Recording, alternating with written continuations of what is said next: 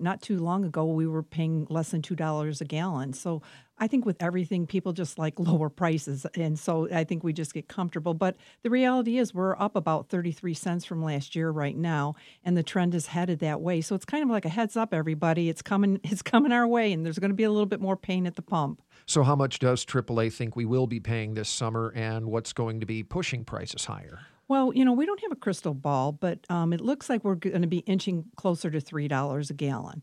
Now, some things that are driving that are increased use of gas because people are going to be driving more. It's summertime and springtime. People are driving more. OPEC had a new dictate that said that there'd be reduced production, so there's less oil in the market. And then we're going into summer blend gas, which is more expensive to produce. So we got a couple different factors there that are affecting price increase. Well, let's talk about that for a second without getting too technical here, since neither of us are petroleum engineers. I'm a gas guru. Now, what is the difference between the summer and winter blends of fuel, and why does it matter? Well, there's different blends, and basically it's how the engines are affected and the evaporation process and the temperatures.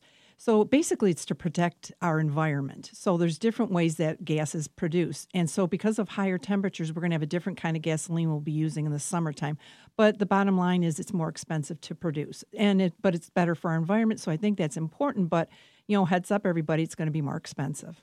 What effect, if any, will the jump in prices have on summer vacation plans? Well, our survey shows that really older adults, 35 and plus, might change what they do, but everyone will probably still be traveling because we want to do that. They're going to have to maybe pinch some pennies here and there to make that trip happen. And hopefully it's going to increase travel in Michigan because there's so many great places to go and not long travels to get there. So that's what we're looking at. But definitely looking at changing some behaviors in some way, shape, or form. And just some of the things that we see that people are going to try to do to change behavior and save money is combining errands or trips, driving less, reducing shopping or dining out, delaying major purchases, and the old one, carpooling.